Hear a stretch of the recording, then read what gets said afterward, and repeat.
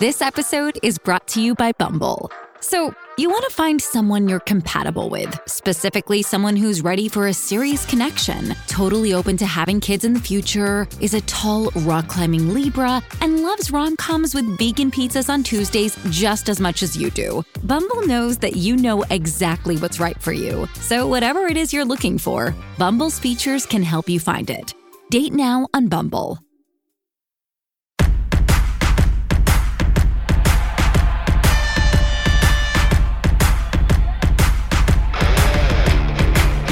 Hello again, and welcome to Foreplay Radio Sex Therapy. I'm your host, certified sex therapist Lori Watson, author of Wanting Sex Again, and blogger at Psychology Today and WebMD.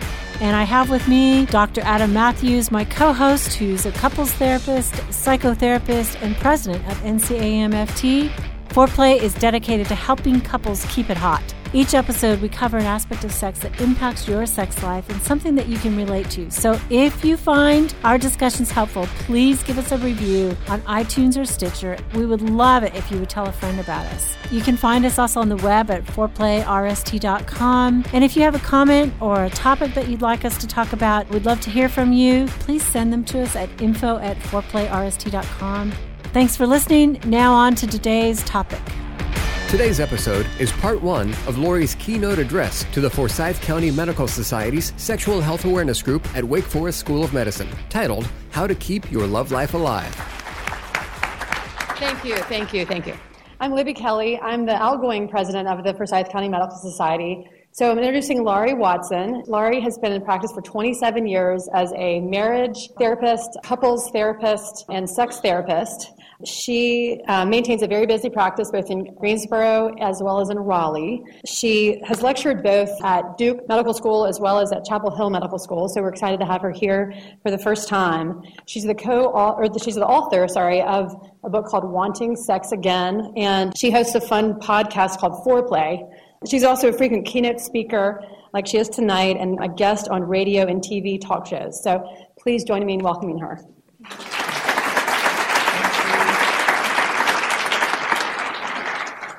Thank you for having me. There's a lot of people here. They say the millennials, sex is dead for the millennials. And it's probably the stress, right? The stress. You know, I have taught this material actually at my church. We're Episcopalian, so anything goes there. You know, we're hardly to be trusted, really. But as I was teaching this, I had two friends who were coming to the class. They're married to each other. They're both doctors. One's an OBGYN and one's a urologist. And I told my girlfriend, the OBGYN, I'm like, I'm a little nervous talking in front of your husband about all this sex stuff. What if I get it wrong? What if he thinks what if he wants to correct me? Or, and she's like, he didn't know anything about sex. So I know that I am the only hour that the OBGYN residents get at UNC Chapel Hill on sexual functioning. When I was teaching this class, a new couple actually stumbled in. They were brand new. And it was the day that I was going to be the most explicit about the sexual response cycle. And I just thought, this is going to be the most interesting Sunday school class they have probably ever been to. And they were kind of unsuspecting. But when people come to a sex talk and they actually sign up to be here, it's a bit of a double bind. There's a part of all of us that says, I really hope I learned something there about sex. And then there's another part of us that says, I really hope I don't learn anything there about sex, right? Because none of us necessarily want to be showing up and we feel anxious about sexuality. And if we've brought our partners, if we've been brave enough to do that, we are really hoping our partner doesn't think we need to know anything about sex or that we would learn anything here. We have very fragile sexual egos, including myself. I totally get it. And my husband. We've been married for 30 years. We have 3 nearly grown children. My oldest has come into the practice. And I forewarned my husband tonight. I said, honey, all my good jokes are about you. So if you want to be here, you can. And, maybe he's hoping he'll not learn anything about sex either, or maybe just see his wife in stilettos talk about sex. I don't know. But I did a little research on sex and doctors before I got here in the medical economics, and it turns out that the radiologists are the happiest with their sex lives. The other thing is that the radiologists are most likely to have sex with the lights on. It's because they work in that cave. I just made that up. I'm kidding. And the people most unhappy with their sex lives are the gynecologists, which that's really sad to me. And the orthopedic surgeons are the ones who have sex the most, nearly 10 times a month. But you know surgeons, they got to talk about, all the good stuff. Okay, so we're going to talk about 3 things tonight. We're going to try to talk about how to keep your love life alive, both emotionally and sexually. And the first thing I want to talk about is what makes great sex. I believe that there are 3 things that make sex great: being present, ruthlessness, and vulnerability. So when I was young, it was my duty to clean the bathrooms, and I would wake up, and in my mind, I'd be laying there on a Saturday morning, and I'd go get the bucket in my mind, and I'd get all the supplies, and I would see myself cleaning the bathrooms. And eventually I had to shake myself. It's like, don't clean them twice. Don't do it in your mind and then do it again. And that is the absolute epitome, I think, of not being present. I could have just relaxed, had a few more winks, but instead, I was cleaning the bathrooms in my head. And I believe that we do this sometimes when we're having sex, right? Sometimes we're multitasking. I'm sure you've seen it. It's that picture of the person having sex and they're like looking over their shoulder at their phone. We're not in the place. We're not present to what's happening in the moment. And the other thing is we can maybe, because we have so much stress, we have so much to do, we can rush through the experience, barely feeling it, barely being present in that moment, to get to the list. I wrote the book, Wanting Sex Again, and one of the things, in the beginning I saw more women, now I see equal measure, probably more men at this point. But the women particularly told me, I can never have sex, I can never get relaxed. And I'm like, well, why not? Because I have the list. The list has to be done. And so I can't relax in the moment. And they can't get present. One kind of helpful little tip is, obviously slowing it down. Try to look in your partner's eyes. There's a guy named Schnarch. He's a writer. He wrote Passionate Marriage. And his exercise, he writes this whole chapter on eyes open orgasm. I didn't even know that was possible until I was like 40 years old. I just thought your eyes like the doll, you lie down, your eyes shut. It's like, orgasm, your eyes just shut, right? But I think if you can feel some connection with your partner, sometimes opening your eyes and seeing them is a way to come into the moment. I have another little trick but I'm going to save that for later, for when your mind is wandering above the bed. So ruthlessness, it's a funny concept, but ruthlessness is the ability to really go for it in sex, to really let yourself try to get as much out of it as you can, and to believe and trust that your partner, A, wants you to do that, and that they're doing that too.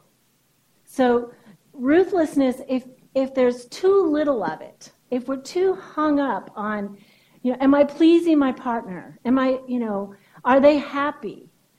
With too little ruthlessness about, kind of a sense of selfish going for it, then sex is very flat. It's kind of boring. If there's too much ruthlessness, I don't care about my partner. I don't care at all. I'm just hooking up and let's go. Then basically sex is mechanical. But if there's the right amount of ruthlessness, then sex is hot. Because we have to have that ability to go for it. Vulnerability is, I think, the third thing that we need in order for sex to be good, to be great.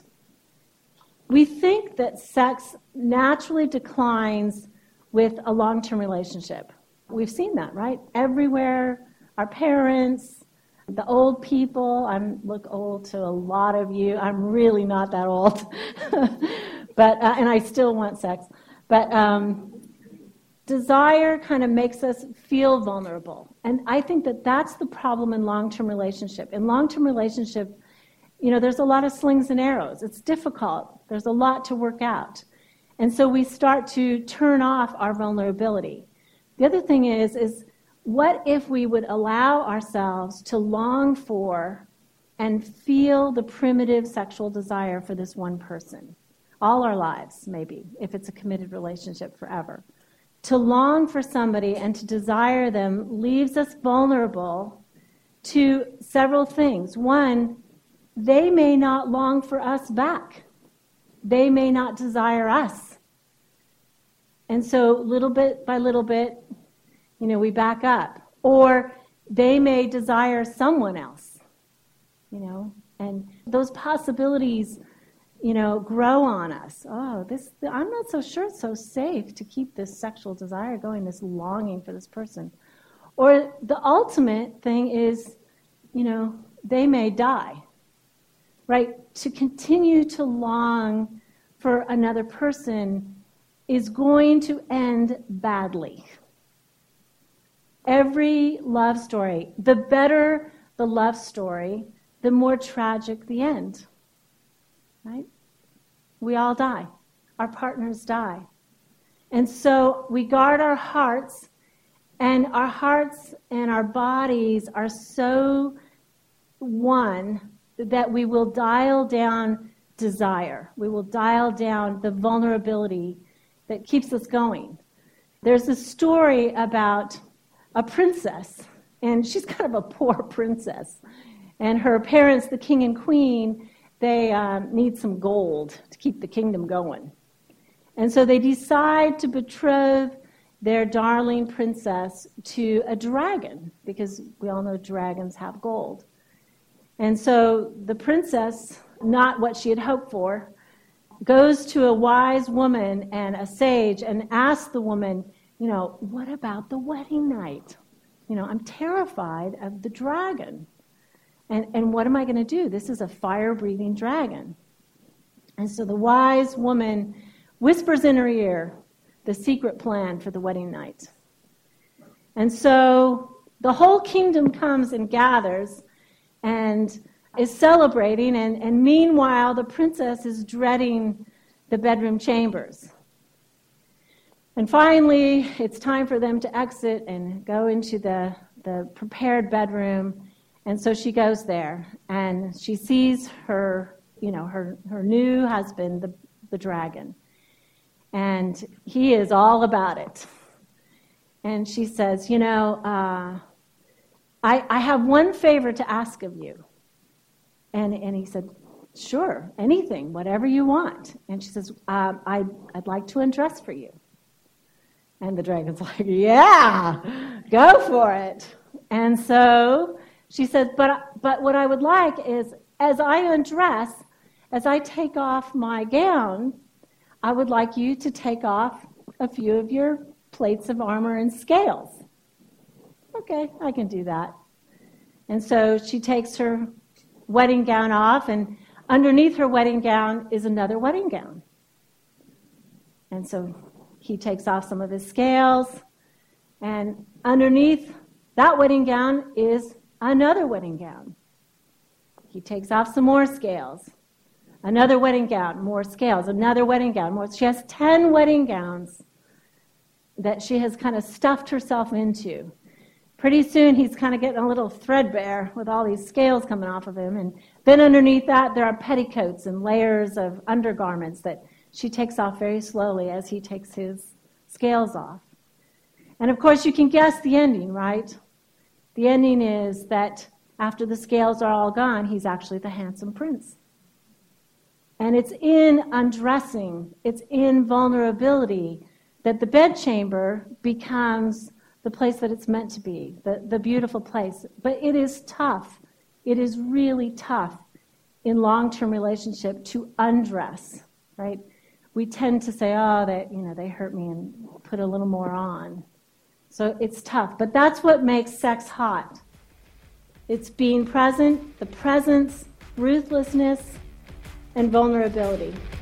More of Lori Watson's keynote address, How to Keep Your Love Life Alive, What Every Doctor Needs to Know, is coming up next on Foreplay Radio Sex Therapy.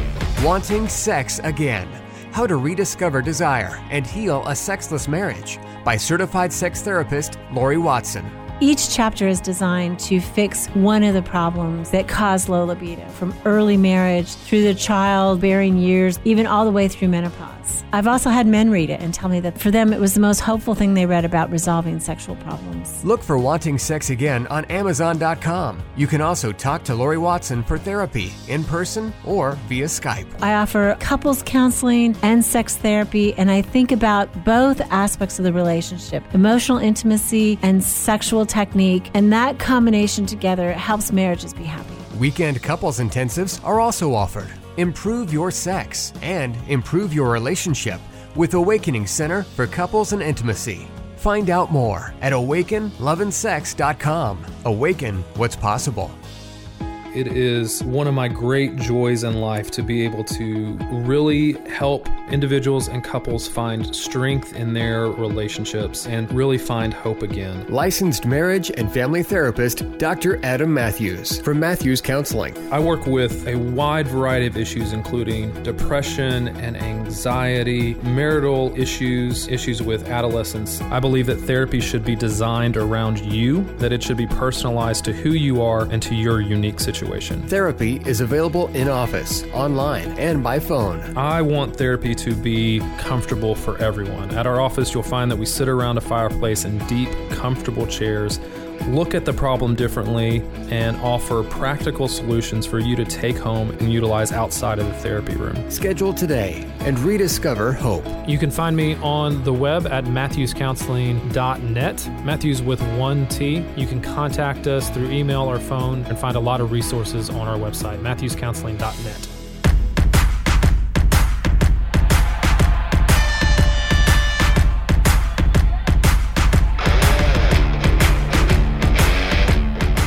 Welcome back to Foreplay Radio Sex Therapy and part one of Lori's keynote address at Wake Forest School of Medicine. I see a few doctors in my practice, and I think that one of the flaws I see is that they often are so busy and they give themselves so fully to their purpose, right? Their purpose, not necessarily their person. They really have important jobs. You do. You have important jobs. You do have a high calling. You have a calling to heal people. And it's exciting. And I see these physicians getting caught in the excitement of their call. And it is fabulous. But sometimes they overinvest in the purpose and they underinvest in the person of their life, right? We need two things. Freud said love and work. We need the purpose and the person to make us happy. And sometimes they're kind of surprised when their person it doesn't really go along with that neglect so well and gets a little upset about it and isn't ready to jump into bed because they haven't had a conversation in a week or so and they are feeling shut down. Sometimes their partners are like screaming at them, you know, hey, we need a little healing here too. There's a little bit of sickness between us as well. We need some connection. But sometimes there's not time enough to be present with their person, to have time enough to feel love, to get in the mood, and to get connected. So I wanted to talk about, and this is the second thing that I think is important, is why sex and connection get caught in relationship, in the power struggle, how they get snagged relationally, and how, what happens. We need love and work. We need a purpose and a person. And in our relationships, we also need two things. We need connection, and we need autonomy. We need love, sex, talking time, togetherness, family time. We need autonomy, right?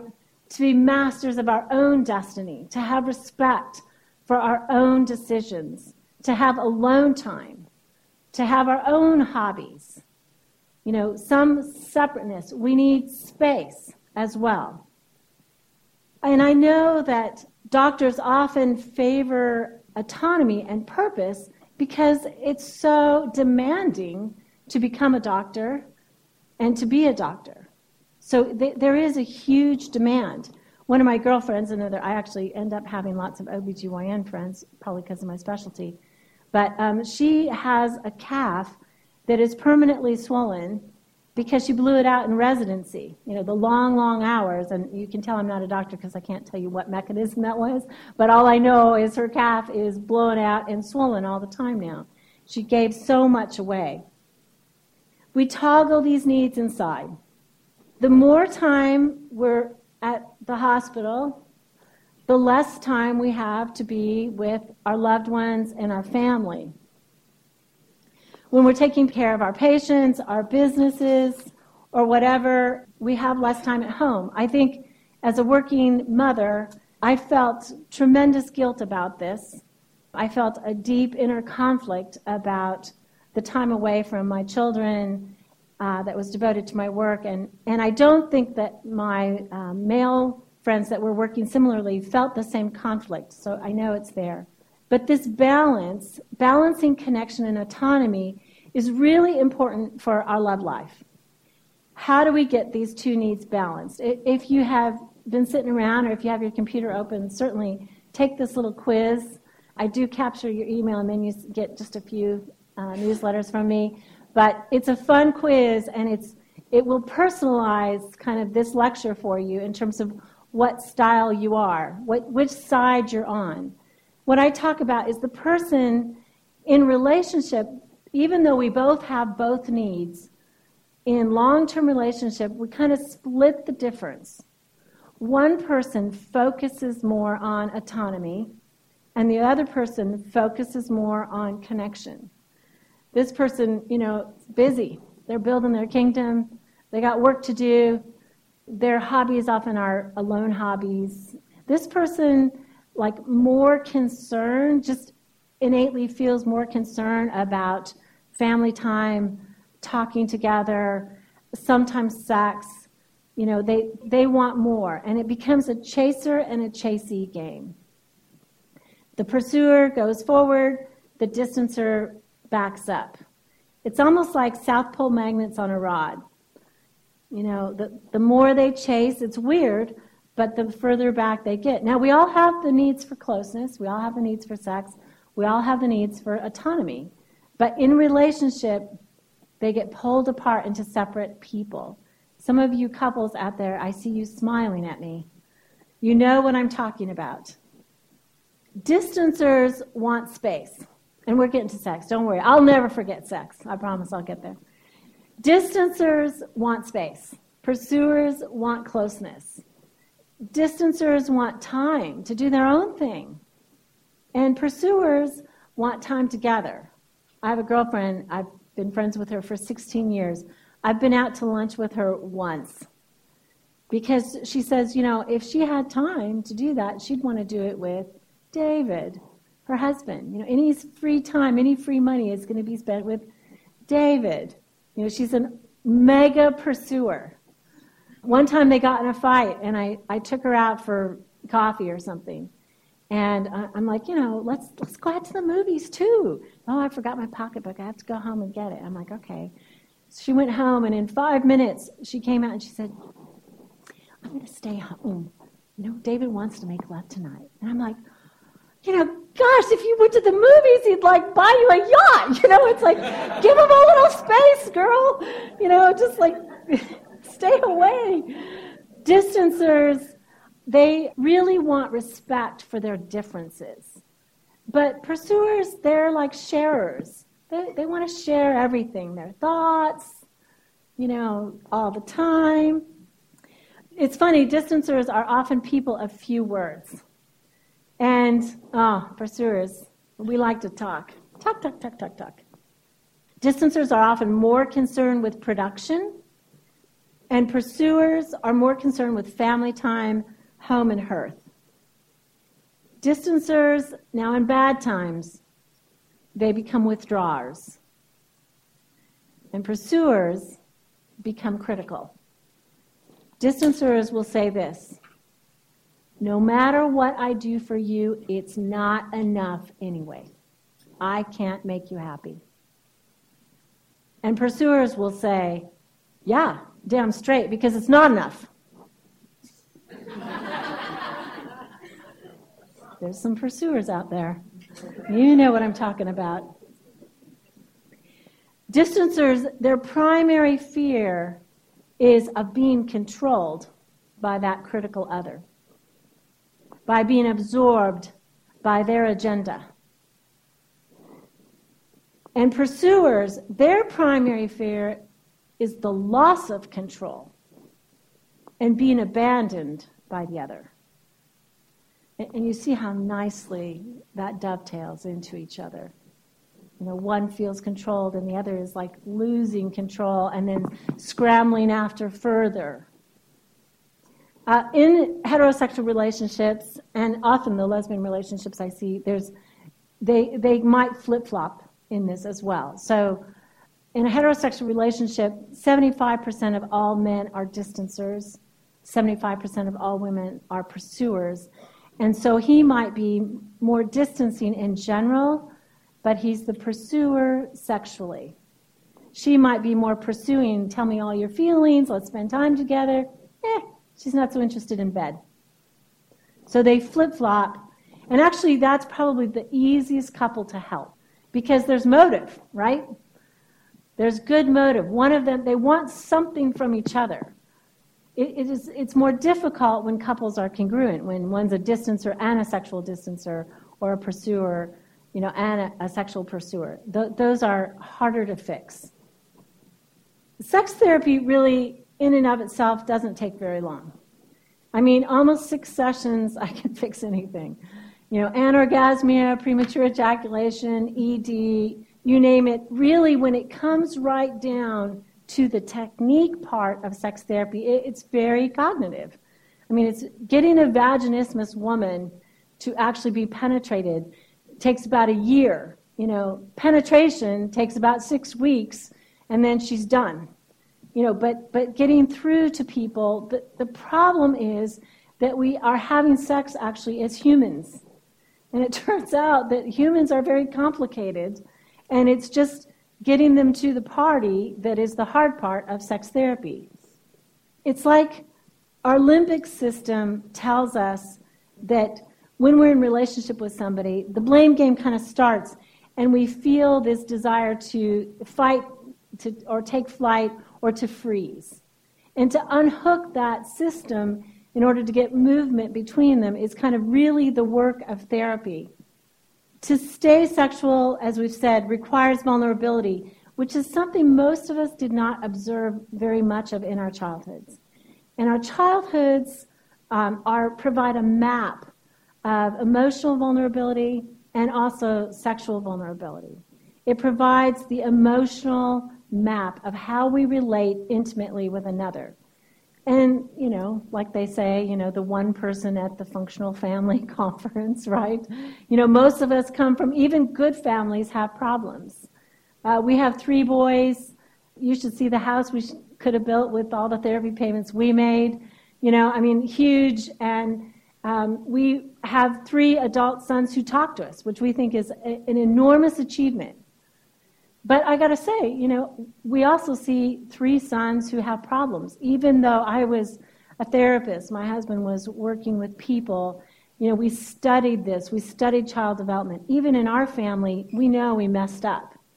Even good families that try really hard just can't be there all the time, right? There's a mess up. And so that map lives in us. And our partner has another map. And sometimes the fight is, whose map are we going to walk on? Whose are we going to use? Which dysfunction are we going to exhibit? In sex, sexual pursuers initiate sex. They've got the pleasure plan. They've got the master plan for fun in bed. They risk the first kiss. And they are hoping to make the marriage intimate and warm and playful. Sexual distancers actually like sex. They really do. But they're responders. They're not necessarily initiators. And they are more keenly sensitive to the intensity of sex, and they need sex to be safe. So they like seduction. They like to be tempted and coaxed and, kind of charmed and sweet-talked toward this precipice that for them feels somewhat dangerous and out of control. Sexual pursuers, they are improvers. They will have a great sexual experience, and they're going to talk about how can we make that better? What should we do next time? Can we do it in the morning? How soon can we do it again, and how much better can we make it? And often, because we seem to connect with and commit to partners who are our equal emotional level, but our opposite defense. Pursuers marry, get connected with distancers. It's just the way it is. It's always proportional. Wherever you are on the seesaw, if you're looking at your partner going, you are such a mega distancer, guess what? You are such a mega pursuer. We're always opposite in our defense. So those pursuers, man, they like the experience, the sexual experience to be intense. They want it wilder. They want it better. They want it the hottest sex. And they want hot sex all the time. That's their expectation. They want an 11 on a scale of 1 to 10. Sexual distancers, that kind of thinking absolutely terrifies them. Because they're not measurers. They don't think about the next time. They are enjoying this time. And they don't kind of measure this time against all the other times. If you ask a sexual distancer, what did you think? This is great. But was it as good as last? I don't know. That's not how I think. They don't measure the quantity or the qualities of sexual experiences. Every experience is a standalone. If sexual pursuers, if their fantasy is for more intensity, a sexual distancer's fantasy is about making their partner happy. I just want you to say, it was great, and then nothing. That's what I want. That's what would make me happy. They want to be skilled and attractive, but they want to be good enough in bed. Pursuers, they can seem hard to please. Sexual pursuers. And they struggle against anxiety. They struggle against these thoughts. Worried thoughts about sex are like little gremlins that crawl into their head. They're obsessions that say, it's been a long time since the last time, and I know we had it last night, but it'll probably be that long again. And they start to get anxious. Maybe they think, well, my partner maybe doesn't love me enough or isn't as attracted to me. Maybe the fact that this was the best sex of my life is a fluke. And I've already had the best sex of my life, so I have nothing to look forward to. That's how their minds sort of start spinning. Sexual distancers, again, that kind of thinking shuts them down because they think, it's just scary. That big intensity is scary. And sexual distancers have reasons to keep sex shut down. In some ways, they feel, I believe, sex more intensely than even their partners could ever imagine. They don't express it well, but they feel it very intensely, and that's why they stay contained. They often do control the frequency of sex when sex happens. But partly they're containing their vulnerability about sex inside.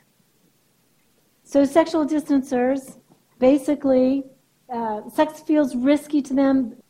I think it's hard for them to trust their partner to meet their body needs. That feels like unbearable vulnerability. To ask somebody, hey, touch me so that you can give me an orgasm, that is incredibly vulnerable, right? and to instruct them to how to do that, that's like really scary. And so sexual distancers kind of keep it inside. They too feel anxious. Okay, so now what do you do about it? Sexual pursuers. If you're a sexual pursuer, first thing you want to do is bite your tongue against the in-bed critique. When you're in bed, no criticism. And when you're out of bed, find something to say that's positive, right? Find something to say that is like, that was great, thank you.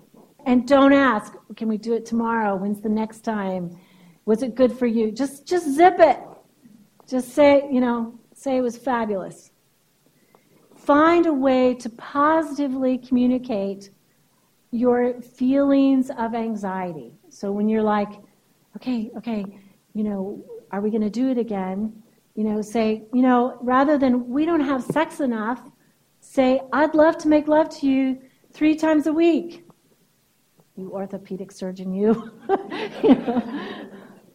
Sexual distancers, your tasks. Do your own work. Examine your sexual history, your childhood. Know who you are as an erotic being. How many of you have been told that you need to discover yourself as an erotic being? Don't we all think that just happens naturally? We don't realize that we actually have to attend to that that's a piece to develop. We take classes and courses and fellowships and continuing ed.